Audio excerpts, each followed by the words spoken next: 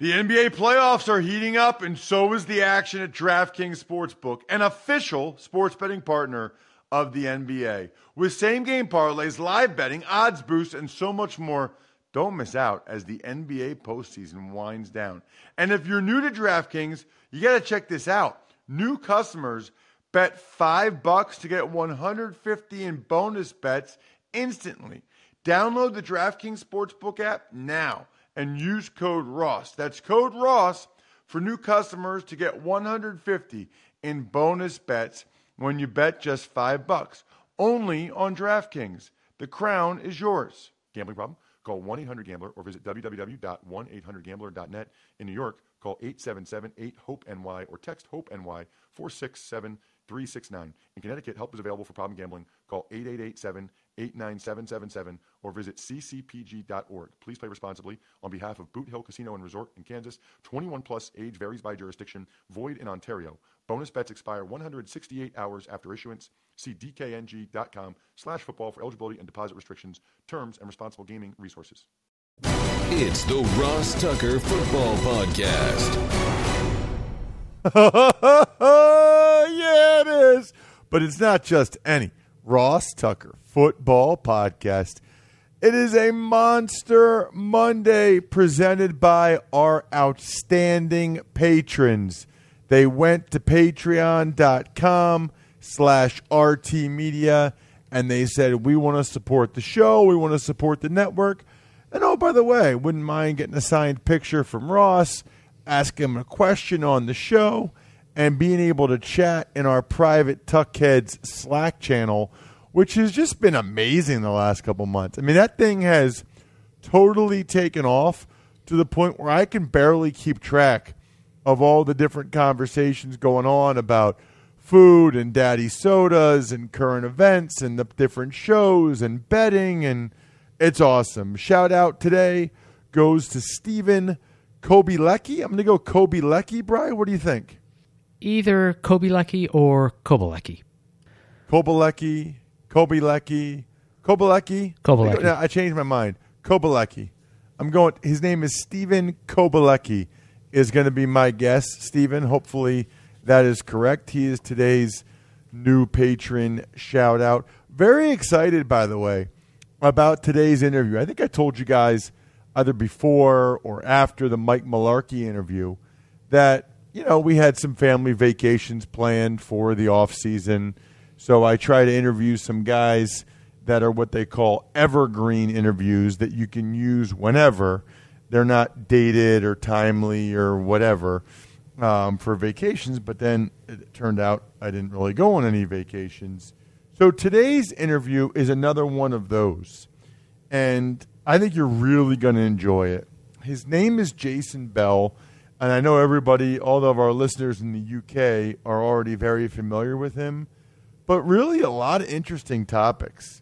You know, he was a big track guy that then became a football guy. He made it in the NFL as a gunner, which is like the craziest thing you can try to make it in the NFL as. It's insane. Then he had lots and lots of injuries. You know, some guys just, their bodies can't hold up, and they're not meant for it. And now he's one of the primary NFL voices in the UK. So without further ado, it's Big Show time. The Big Show.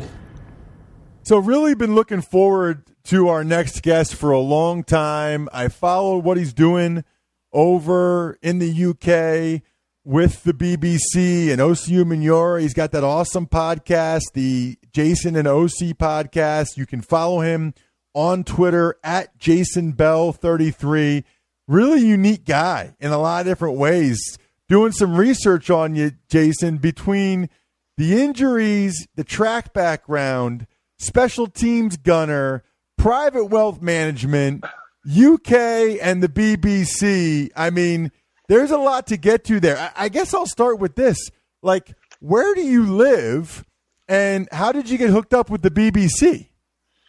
Oh, man, coming from you, Ross, that's big stuff because, like I said before, man, I am a big fan. I love your show, and the UK listeners love your show. But, so I live in London. I was back and forth between London and New York City, but now I'm in London full time now. And I got out here like everybody else when they're somewhere they shouldn't be, and it's following a girl. So that's kind of how that worked out. My daughter's mother, she's from Ireland, but she worked in London. So when we had her, we were thinking of where we were going to locate ourselves at when she started going to school. Ended up in London, and being out here, the NFL UK found out I was here. Somebody actually saw me at a pet store with my daughter and brought me in the office, and they said they were starting a television show, and my buddy OC was doing it. I hadn't even known OC was retiring at that moment. He had just retired. So I said, if OC's doing it, I'm doing it. And that's how I found my way on the television with the BBC. Wow, man, that's incredible. So things in life just work out sometimes. I mean, are you doing that full time, or are you still doing other stuff? I'm still doing private wealth. I do that. I travel back and forth to the U.S. Usually in the off season, I'll go down, and I have a partner that I work with closely, and we'll go see all of our clients together. But as the years have progressed, it's been more the NFL stuff in the U.K. I'm really enjoying it. So it's increased every year. Well, so I've been over there a couple times at Wembley, 4 games, calling them. Number one, it's always never ceases to amaze me, always impresses me how many fans we have over there. I'm not even talking about the NFL yet. I'm talking about just listeners of this show. I think it goes back to my time with the 4-letter network. But, I mean, I go over to one of the UK games, and I do like a happy hour either before the game or after the game, and there's like 20, 30 people show up and have beers with me. And like the last, I was there in 2018, and I mean, there was a guy that was there. He's from Russia. His wife's from Poland. They came to the game. I'm having beers with them. She learned English from my podcast, a Polish woman, beautiful, by the way. And she learned English, and she was telling me how she hated my podcast because she hated English, and it was so hard for her, and so she hated the show. But he's like, this is how you're going to learn English, and somehow she learned it. It's just like the whole thing, I feel like, both ways is really, really crazy. That is an amazing story. And, yes, you got a lot of love out here, and it's because the way you break down the game, this audience really wants to consume everything they can NFL. And people like you that can describe what's happening and then have great guests all the time. Not me, other guests. But it's because of that they really listen to you. And I tell you what, man, I've heard a lot of stories, but teaching somebody English, man, on a podcast, that goes down in history, man. You got that one. So you've got a bunch of interesting things. I guess I'm going to stay on the UK stuff for a little bit. So what have you just seen since you've been there in terms of the growth of the popularity of the NFL in the UK? This is a thing me and OC talk about a lot, and I think of it like grassroots. And I travel a lot of mass transportation, bus, the tube. I'm on that all the day, walking around. So when I do that, I remember when we first started the show, and a couple of people would say, hey, NFL, that guy, point, laugh or whatever, keep it moving. But as these years have progressed, I mean, more people stop me on the street. More people want to have these conversations about the NFL. And I can just see it from that aspect and that standpoint. Of course, all the viewing figures of our show and everything have grown. But when I see when I'm out there with the people and I can see how they engage with me, I understand the growth of the game. And then, like you said, you've been out here when the games are here. I mean, we completely take over a month in the UK, and it is unbelievable. It's like nothing I've ever seen as a player. I try to tell people this all the time. You never see this many jerseys represented in one game, all different teams.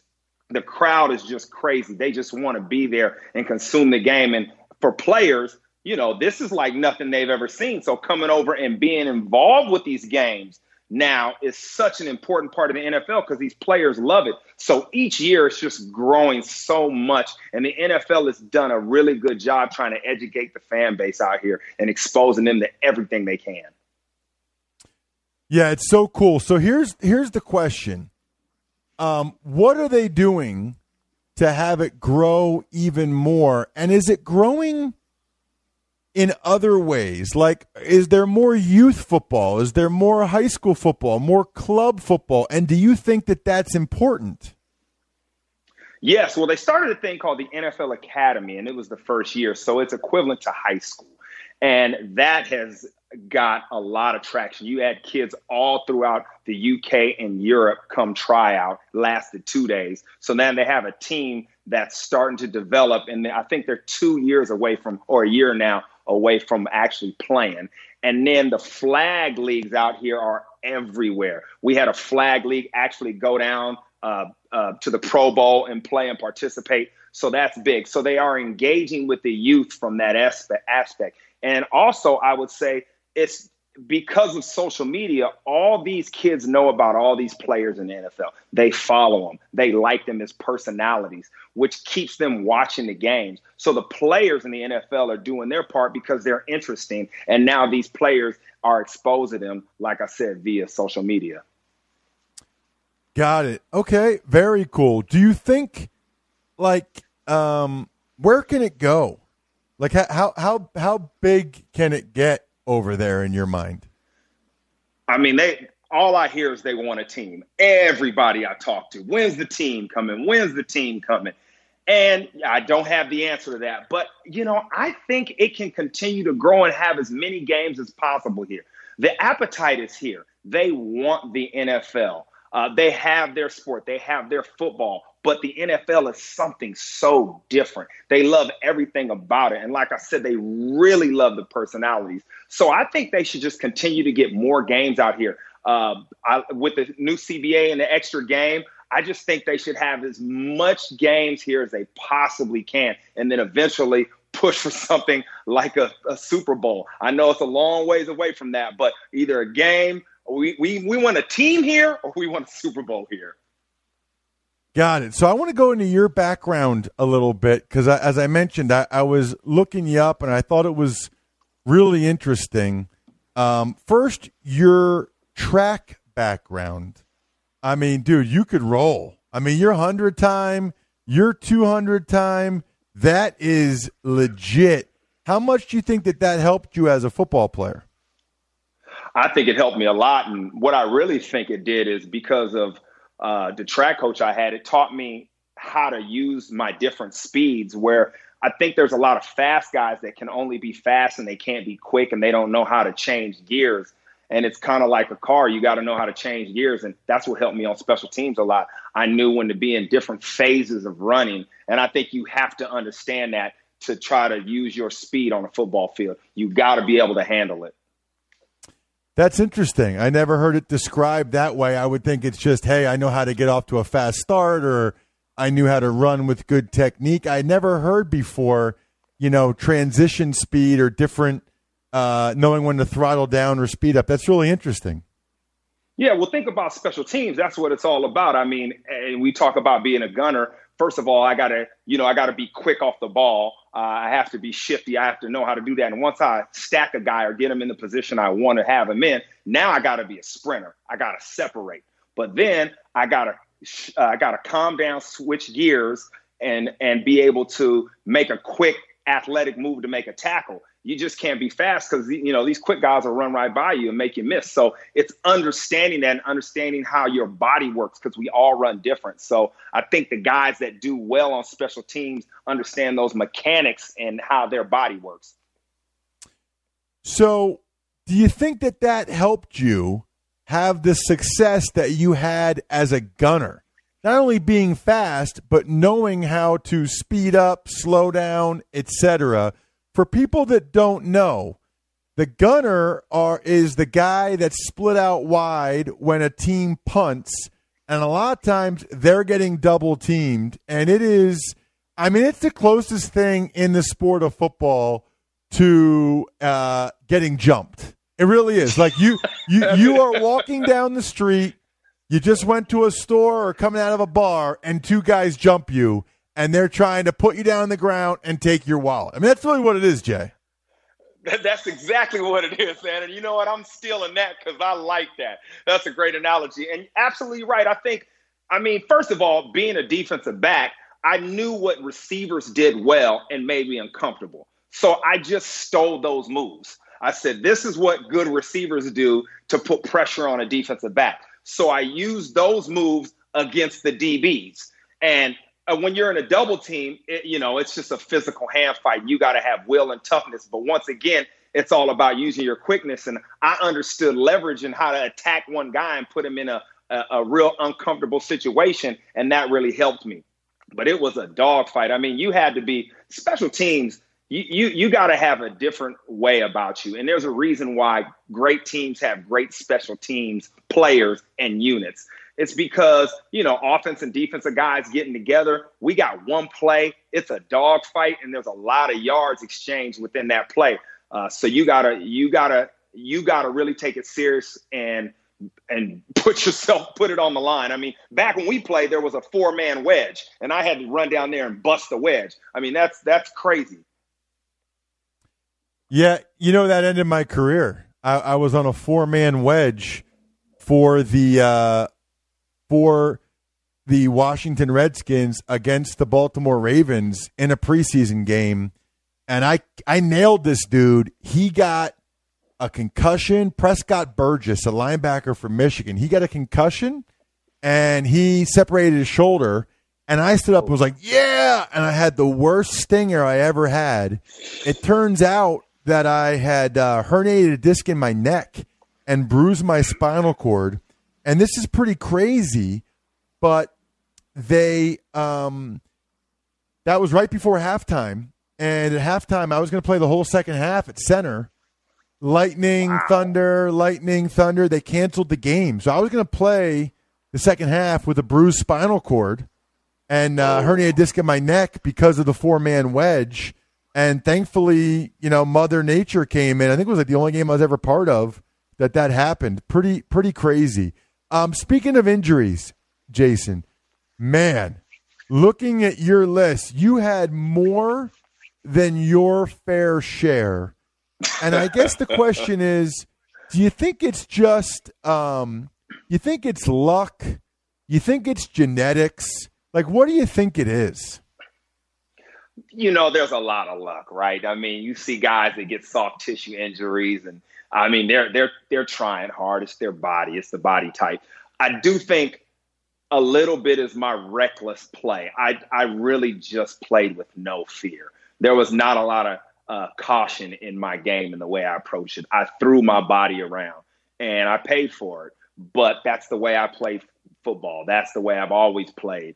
And so I think that really put me in a lot of harmful situations as far as my injuries, because I was not scared of contact and I was going full speed ahead. So I already know that people should follow you on Twitter at JasonBell33. You've got the Jason and OC podcast. People can check you out on Instagram as well at JasonBell33. And what else should people know about you? What else should people be watching you or checking you out on? I mean, that's enough, check all that stuff out. And if they ever come to the UK, check out a game, check out our show. And that's pretty much it. Keep listening to you because you got all the intel. So that's all I ask from everyone. Make sure, especially if you're in the UK, but really anywhere, check out the Jason and OC podcast. It is excellent. What an awesome story all the way around. Really a unique guy, unique perspective. Really appreciate you coming on the Ross Tucker Football Podcast, Jason. Man, thank you. Anytime. And see you next time you're in the UK. Yeah, I can't wait. Only 6 days away, by the way, from Father's Day. I feel like, Bri, do you ever feel like, I'm not complaining, I'm just saying, do you ever feel like Father's Day sort of gets the short straw as opposed to Mother's Day? I mean, Mother's Day is like an event. Mother's Day is a big deal. Father's Day, it's like, oh, yeah, hey, Dad, happy Father's Day. It's Father's Day. I kind of do fair? feel that, yes. There's no question about it. Like, what's the deal with that? I feel like this is Seinfeld. What's the deal with Father's Day not being as important as Mother's Day? There's no question about it. At any rate, all I can tell you is that if you get your dad a story from myfrontpagestory.com, just being able to say, hey, Dad, I want to do something different and cool this year, so I had a story written about you, as you hand it to him or send it to him, is amazing. Then to actually see your dad get choked up, which doesn't happen very often, amazing. myfrontpagestory.com. It is not too late. Most of you have not gotten anything for your dad, even if you think your dad's not sentimental or an emotional sap. He is. Get it for him. He'll love it. myfrontpagestory.com. Tux Takes. All right, Russ, we'll start today with some interesting comments from Ravens head coach John Harbaugh, saying that it is humanly impossible to adhere to all the NFL's initial COVID-19 protocols. So this is really interesting on a lot of different levels. Number one, it's that these initial protocols they put out there have not been agreed to by the NFLPA at this point. So there's a chance that the protocols become even more strict, really. I mean, so they haven't even been agreed to yet. These are just initially what the NFL is trying to do. And stuff like, keep everybody 6 feet apart in the locker room, it's just not possible. I mean, when they build a locker room that can house 95 guys, they got to have at least 90 and they want to have an extra couple, they don't build that with like, hey, you know what? Let's make sure there's an extra 6 feet available in between just in case we ever have a global pandemic. So I understand what John Harbaugh is saying. What I think is so there's a couple things here, Bryce. So number one, they're trying to be safe. They're trying to do all the right things, which is exactly what they should do. I do think that there's several issues. One is the push and the pull, the yin and the yang of wanting to be safe versus wanting to be, quote, unquote, realistic and getting stuff done. Then you'll have who's actually enforcing this stuff. And, well, we're not doing that because so-and-so team I heard isn't doing that, and I don't want them to get the edge on us. So they're going to have someone that's in charge of enforcement? Are these teams going to hire someone internally? And then who do they answer to? And then what about, like, liability, right? I mean, I saw where Ohio State has their players signing liability waivers. So it's like, oh, okay. So where's the liability if they have all these protocols in place? A team doesn't follow them. A guy gets sick and has a really bad outcome. There's a lot there. And I guess I'd be curious. I know we have a bunch of Australian listeners. I wonder what they're doing in Australia, New Zealand, etc. The one thing I do know is that those countries have done a much better job than the United States in terms of containing the pandemic and COVID-19. So kudos to them for doing what they did. So I saw New Zealand actually has crowds. They haven't had a new coronavirus case in like 3 weeks. It's unbelievable. Tux Takes. There's also been a lot of news about protesting during the national anthem, with Texans coach Bill O'Brien saying that he will kneel with his players, while players like J.J. Watt and Browns quarterback Baker Mayfield also commented on social media. So what's happening, I guess, is that there are some fans that are tagging J.J. Watt or Baker Mayfield in posts and saying, hey, Baker, please tell this guy you're not going to kneel during the anthem. Or I can pretty much guarantee J.J. Watt would never disrespect the flag by kneeling for the anthem. And J.J. Watt tweeted, It's not about that. It's not about the military or disrespecting the flag. It never has been. Baker Mayfield said, get your head out of your butt. I am going to be kneeling with my teammates, etc. And Bill O'Brien said he's going to kneel with his players, the Texans head coach. So this is just a personal opinion. Take it for whatever it's worth, right? I can't imagine there's anyone listening to this podcast that is in favor of racism or in favor of social injustice, right? Like everybody is supportive of those two causes. What I think, if I were in charge, which I'm not, I don't think the national anthem protest is the most effective way to go about it, because I just don't think you're going to convert that many people that are offended by it. And why the causes are things that I'd like to think, the root causes at least, are things I'd like to think everybody agrees on. Racism is bad. Social injustice is bad. I wouldn't recommend taking a knee, because what happens during the anthem is because that clouds the messaging. That clouds the actual cause and what's important. Because then you'll get a certain percentage of people that'll it'll turn them off from watching, which isn't good for the players that are compensated by the NFL. It'll turn them off from the message that the players are trying to get across. It just doesn't seem like the most effective way. I don't know if the answer is to do it, right before the first play of the game, or right before the anthem. I don't know what the answer is, but I guess I personally don't think continuing to protest during the national anthem is the most effective way to get the message across. That is a very, very important message that I think everybody I know at least agrees with and is on board with. So anyway, that's just my 2 cents. But it seems like this is going to continue to be a thing every week where someone else says they will kneel or they won't or whatever. And I don't know. I don't know. I don't feel like that helps the cause, but maybe I'm wrong. It's just, like I said, just something I was thinking about. I mean, at this point, I'd like to think that everybody knows that that's not why they are protesting, that they're not protesting the flag or the military. I think everybody knows that.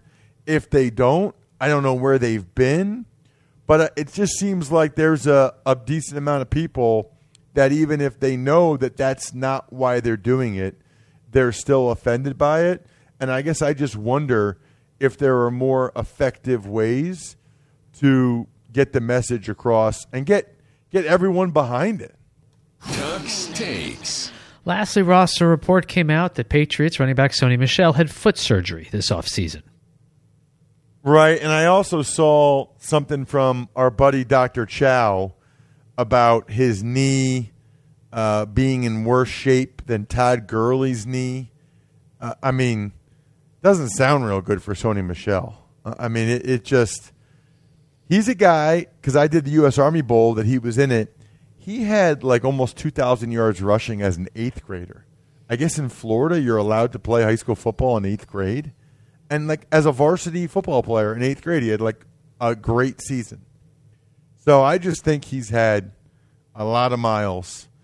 And you combine the knee issue with the foot issue. Frankly, it makes it even more curious that the Patriots drafted him in the first round like they did. Given, he's a good player. I don't think he's a great player. I think he's a good player. But he also has a bunch of health issues. Pretty interesting. What's also interesting, Bri, we are getting a lot of people that are trying to compete with Joe and I in our next best ball draft. Remind me, Bri, we should go over maybe this week. Joe and I can go over our best ball teams so so you can just hear what a championship team like mine looks like, sounds like. One of the Tuckheads, I think Mike Shirk, said, what is best ball? Is that gambling? No, it's not. It's just fantasy football, but all you do is the draft part of it. And then during the season, if you have 3 quarterbacks, whichever quarterback had the best game and the most points, that ends up being automatically inserted in your starting lineup. It's pretty awesome. And if you guys go to fantasypoints.com and use the code FEAST with all capitals, again, fantasypoints.com, code FEAST, all capitals, forward that to me after you do and just say, I want to take you down, big boy. I want you and Joe. I want to show you what I can do.